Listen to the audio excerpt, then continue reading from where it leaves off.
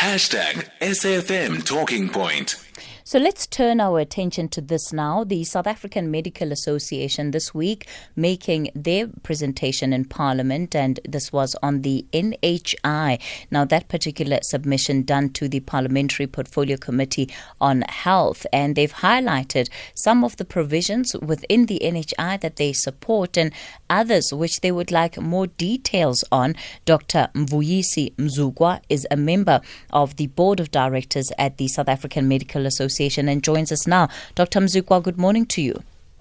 Good morning, Kathy, and good morning to your listeners. Thanks for having Sama in your program. It's a pleasure. I think perhaps let's begin with the good, right? And the context that maybe we should set is the fact that universal health care is something that South Africa has endorsed under the United Nations and has given commitment to working towards. Why is it important that each and every person has access to health care? Oh, thank you so much, Kathy. I think there is no doubt that healthcare is a basic need. That is why the whole world took a stance to say nobody must be left out when it comes to healthcare. And then there was a resolution that the whole world need to embark on what we call the universal health coverage, so that no one is left behind, regardless of whether they have money, they are employed or unemployed, or even their social standing should not matter when it comes to healthcare. And also we know that even in our context in South Africa, the different systems or tiers in terms of private and public is not really sustainable. Private sector has gone very expensive. And also issues of regulation are a bit of a problem. But also the public sector, we know that is going down because of many challenges that are faced by that sector as well. So both sectors in South Africa are not surviving. And I suppose what's clear is that the situation needs to change. If we just perhaps recall some of the findings of the Competition Commission's report into healthcare in this country, it's clear that the state of both public and private healthcare is not serving South Africans in the best way possible.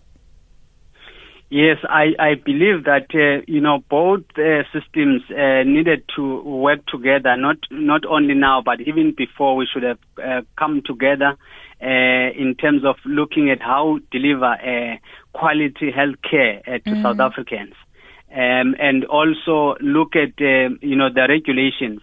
Because I do think that in most cases, profit has been put ahead of populations. And also corruption on the other side is dealing as a heavy blow in terms of delivering healthcare. Let's talk about then your submissions before the Parliamentary Portfolio Committee on Health this week. What are the provisions that you are supporting under the NHI right now? Well, SAMA took a resolution in the last National Council of SAMA, where we took a resolution to support the concept of universal healthcare coverage. And in South Africa, obviously, we have opted for NHI. I must remind South Africans that NHI is a funding model.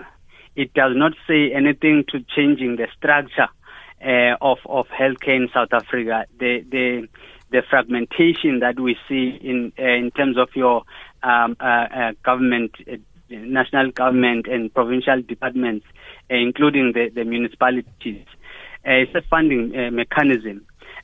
We support the fact that everybody must have access to healthcare.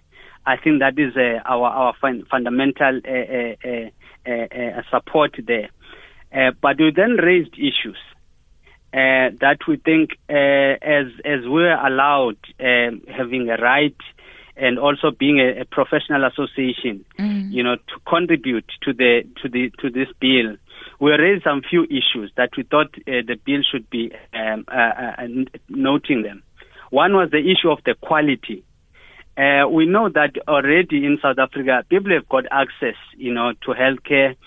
Access alone does not mean that you have good quality, because you can go to any clinic and you find no medicines there. You find nothing. You find no trained personnel to attend to you.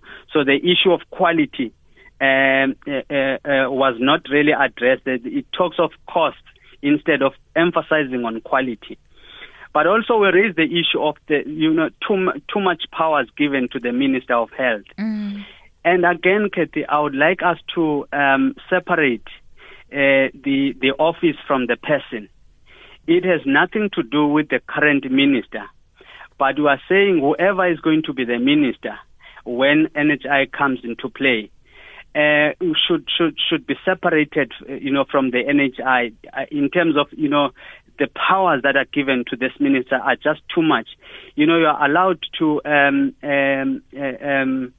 appoint the NHI fund board. You are allowed to even go to an extent of appointing some committees of that board.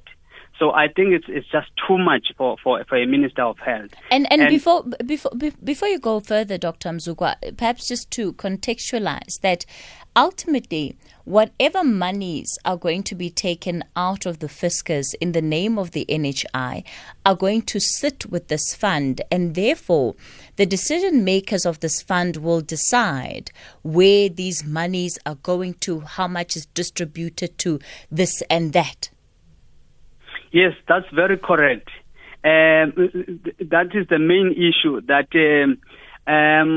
That's where we think it could be a crack for corruption to creep in there. Because if you have these large sums of money allocated by certain individuals, you might have people position themselves, to be able to get there to that piece of the pie. So I don't think we should be naive and think that NHI will be just a silver bullet that will solve all our problems and even turn a blind eye when it comes to corruption in this country, which has ravaged almost every department or every sector in this country. You then also go to speak about how you would want to see the establishment of some kind of NHI office. Tell me your suggestion in terms of how you think this could work. Well, we thought that, it can't be that such an important development in the country, first of all, could be just left in the hands of just one minister. We thought there should be a cluster of ministers, that are involved in the running of the NHI, because that health impacts on all the departments.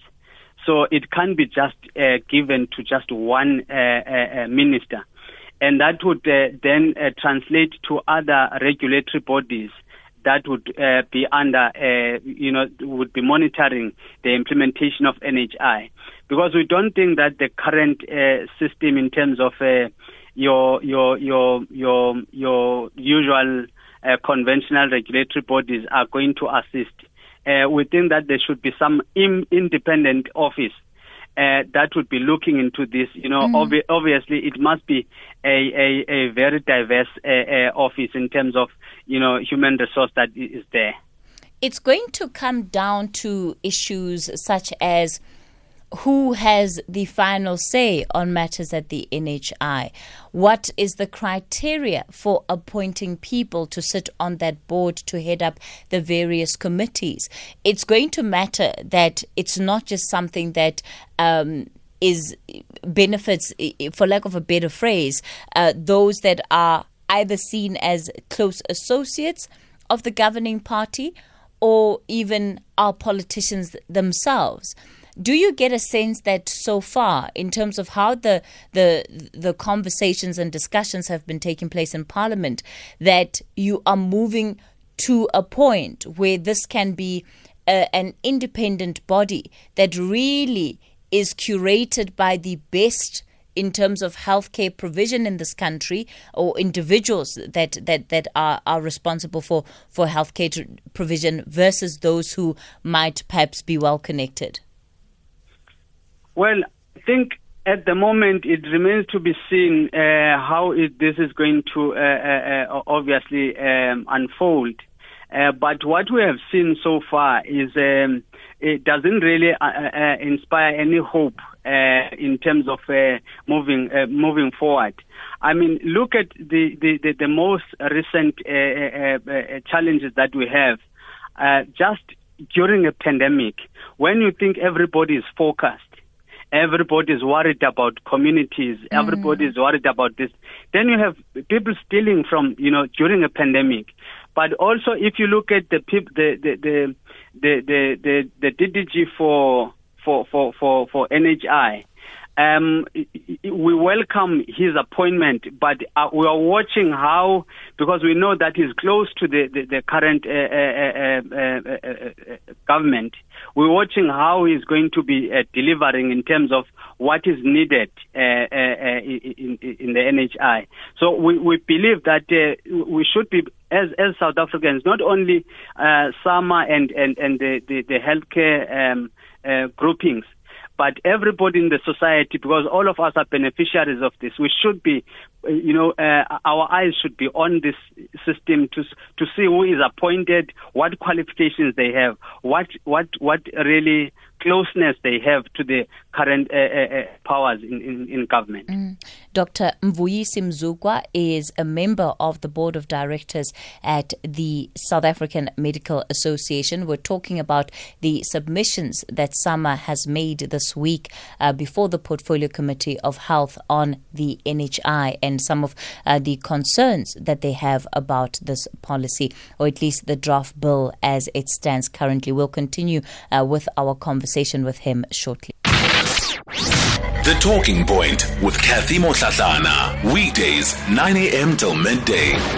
So we continue our conversation then on the Talking Point. Dr. Mvuyisi Mzukwa is with the South African Medical Association. We're talking about some of their submissions on the NHI this week. Dr. Mzukwa, I want to just now turn our attention to one of the other things that you were speaking to the committee about, and this was the kind of uncertainty that you believe is being created within the medical sector as a whole, while these conversations on what the final NHI bill should look like are taking place. Oh, thank you so much, Kathy. Some of the issues that were raised is that our colleagues are worried about issues of corruption. I think that's what one of the issues that is has brought in some uncertainty in the medical fraternity. Obviously we know how this has affected us and why people would then think about at times moving abroad, even though we know that other countries as well are really embarking on the universal health coverage. So there's no country in the world that is not attempting to reach to that level. But I think in South Africa, people are worried. The main worry was really about corruption in the whole implementation of NHI. Obviously, people are concerned about this cadre deployment and issues that we've discussed earlier, that could be affecting how, issues are being dealt with and issues of accreditation and stuff like that. So there's no trust in terms of, our government being able to deploy this NHI in an equitable, in a fair manner. So I think those are the issues, some of the issues that were raised by our colleagues. Explain to me the concerns that your colleagues have about what the NHI will do to the industry that will push them then to consider leaving the country. Well, I think the greatest fear is non-payment. Non-payment. We have noted, in the how in some of these SOEs, what has happened, where you find that people get they provide services, but they don't get paid. I think non-payment came up as priority number one, that people are worried that it could cause problems, but also there were not details in terms of the contracting issues. Even the specialist services, the specialized care outside of the hospitals is not really identified as, in terms of what is the role of the specialists outside of hospitals. So you may find people thinking that when NHI comes, there will be no role for specialists outside of the hospitals, and that could obviously push them to look for other opportunities elsewhere. So like I said, it came to the reimbursement, contracting issues, issues of accreditation and certification. Those are the things that are bringing this uncertainty and making people to think otherwise. Given the fact that these are still issues under discussion right now, there's still going to be further clarity. Do you think that the concerns are warranted? Because there does seem to me sometimes to be a sense that, we're not sure how this is going to work. We might not get our way, and so we're just also going to leave. No, I think the general perception out there, Kathy, is low levels of trust. Not only with the medical fraternity. I think in society in general, there's that lack of trust between society and government. And when you know that whenever there is change coming in, there will always be uncertainty. And also, if people are learning from what is happening at the moment, they will likely to translate that to the future and think that this is going to be happening in future. I think we still need to give these details, have these ongoing conversations, and also be reassured by government that the concerns that have been raised by some are going to be addressed. Because we don't think our colleagues really want to be leaving the country and be going elsewhere where they don't know how the environment is. I think they are comfortable here, but if people are being pushed to go out because there's no clarity on the proposed bill, I think that would be a mistake from our side. All right. I want to play a couple of WhatsApp voice notes that our listeners have been sending to the show at this hour on this very issue. Morning, Kathy. I, for one, wouldn't put a cent into the NHI medical scheme if government runs it. Rather let the private sector run it. Sure, the ANC government can oversee it, but let the nuts and bolts and daily business be run by private sector, preferably somebody with medical aid experience. Adrian, PE. Hello, Kathy. My name is Monde from Kabeja. Kathy, just one question, for your guest. I just want to know, how many people are in the board of SAMA? And of those people, how many are African? Because your guest sounds like a DA spokesman to me. Thank you. Bye-bye. Dr. Mzukwa? No, thank you.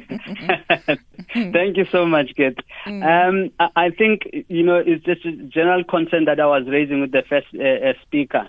The first listener.